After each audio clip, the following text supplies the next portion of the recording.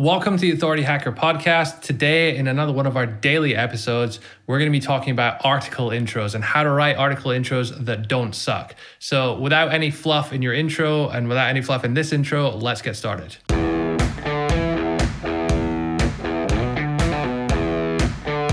Welcome to the Authority Hacker Podcast.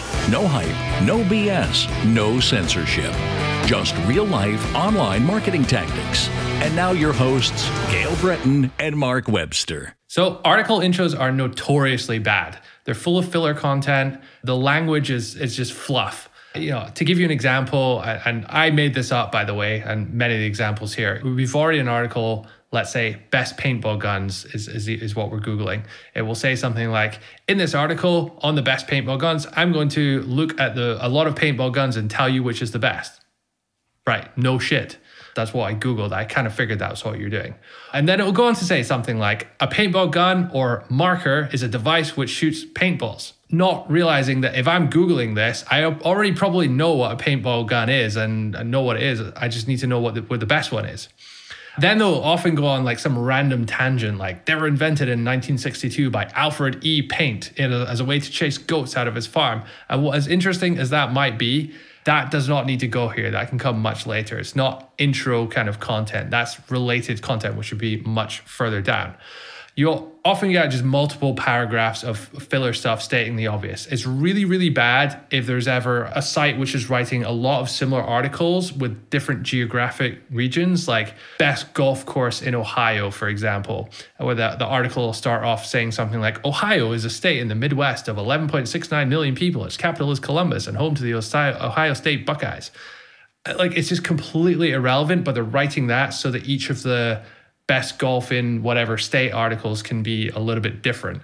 And it's a surefire way to just like turn people off your content straight away. So how do you write a better intro? First and foremost, write it last.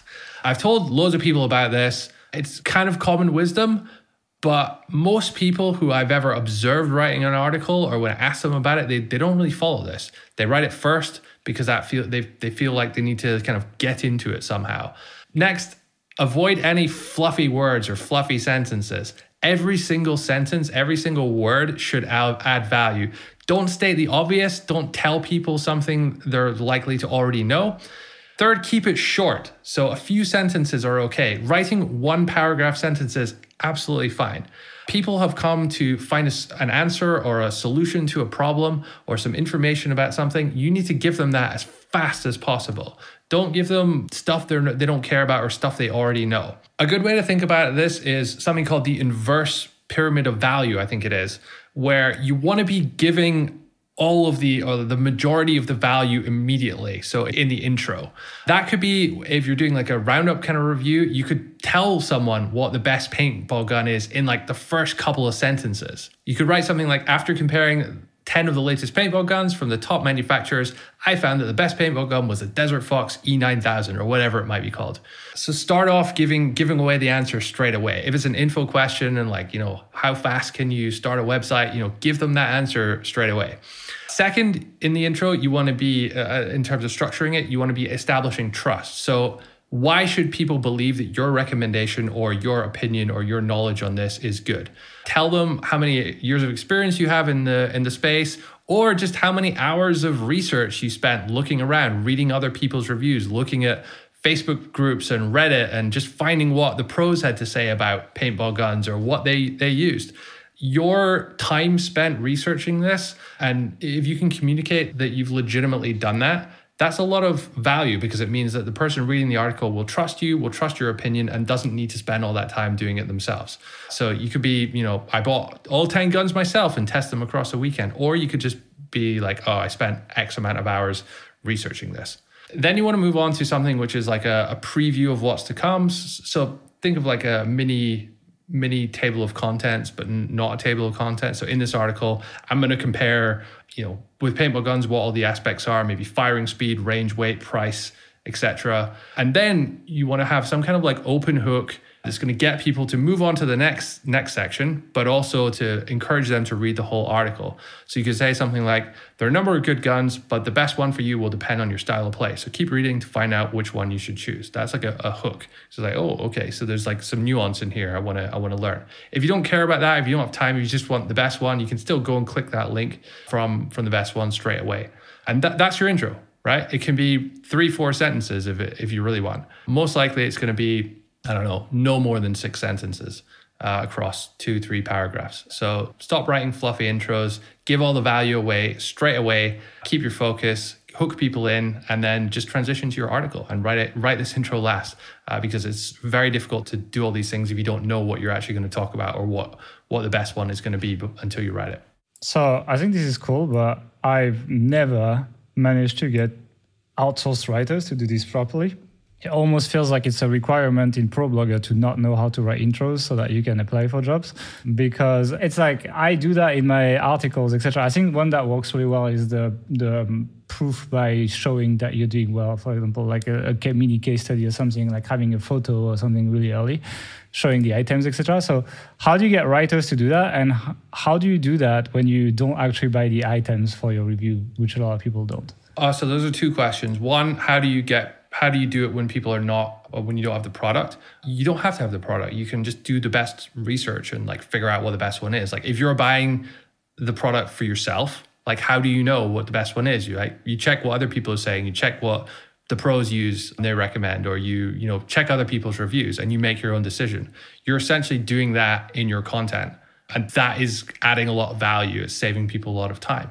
And the other question, right, how do you get outsourced writers to do that? That is fucking difficult. I believe a part of the reason for this is incongruency in what they're writing versus it's not really their website. So they don't have that same kind of like personality. And in order to write in this short, snappy style, you have to have a level of confidence in what you're writing about. And you have to have the mind of the person who's reading kind of in your mind, and you need to be like really talking to them, addressing to them in like a casual, over the bar kind of conversational tone almost.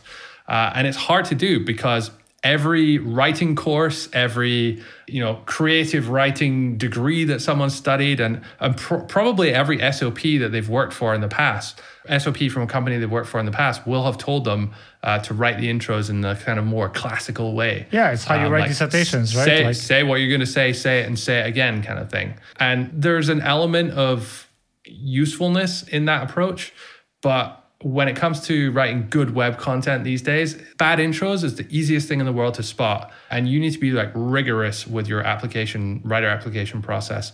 And just like, if anyone's like fluffing around or writing bullshit, like just kick them out of there. And then it's just a case of hammering home to the writer every single time.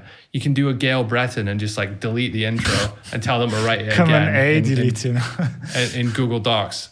Because it's not good enough. But I mean, of course, you need to provide specifics. But if you're able to do it yourself, give them 4 or 5 articles and say, hey, this is the style you need to be writing. Yeah, it's hard. It's like, the thing is like, it sounds off very often when people do that. Like you really try and it's like, it's not hitting. Like you read it and you just don't trust it. They don't have that confidence that you mentioned. An element of that though, is because this style of communication is a bit more casual, a bit more personal, it can often feel like quite personal to you. So someone else is not going to write in the same way that you speak, right? Because it's the Gail Breton way of speaking, not the clearly defined English language, which everyone writes the same in, right? So you kind of have to like accept that it's not always going to be exactly what you want. And it's just a training process. You have to drill people in it over and over and over again. But once they get it, this kind of style will filter through to the rest of their writing, and it'll be a lot better. Actually, it's funny because I've observed that process on the Ahrefs blog. And Ahrefs now pretty much rewrites the same intro on every single blog post, which is like, over the past 18 months, we have grown our traffic by this much. So our SEO advice must be great. Here's how to insert topic, And it's like, by the fact that this intro is so mimicked and is kind of the same every time. You can tell that they've struggled a lot with it, and now that they've hit like one format that works with their writer, they're kind of like repeating it all the same. It's like it's fine if it's search traffic, but I can tell it's a very difficult thing to get with outsourced writers, and I can see why they're struggling actually. So anything else to add on? And that's not even outsourced writers. I mean, they have a full-time team in-house doing this, and they struggle. I'm telling you. I mean, it's good now, but it's always the same basically. Anything else? Nope. All right. Well, thank you for listening, guys. We have another podcast coming out tomorrow. We are releasing one a day these days. It's on YouTube as well if you're on the video. And if you're on YouTube, you can drop us a comment to tell us if you like that new quick format of podcast. You can also drop us a like and subscribe. We are also on the audio platform, so if you want to still listen to a podcast there. And we wish you a good day. Bye.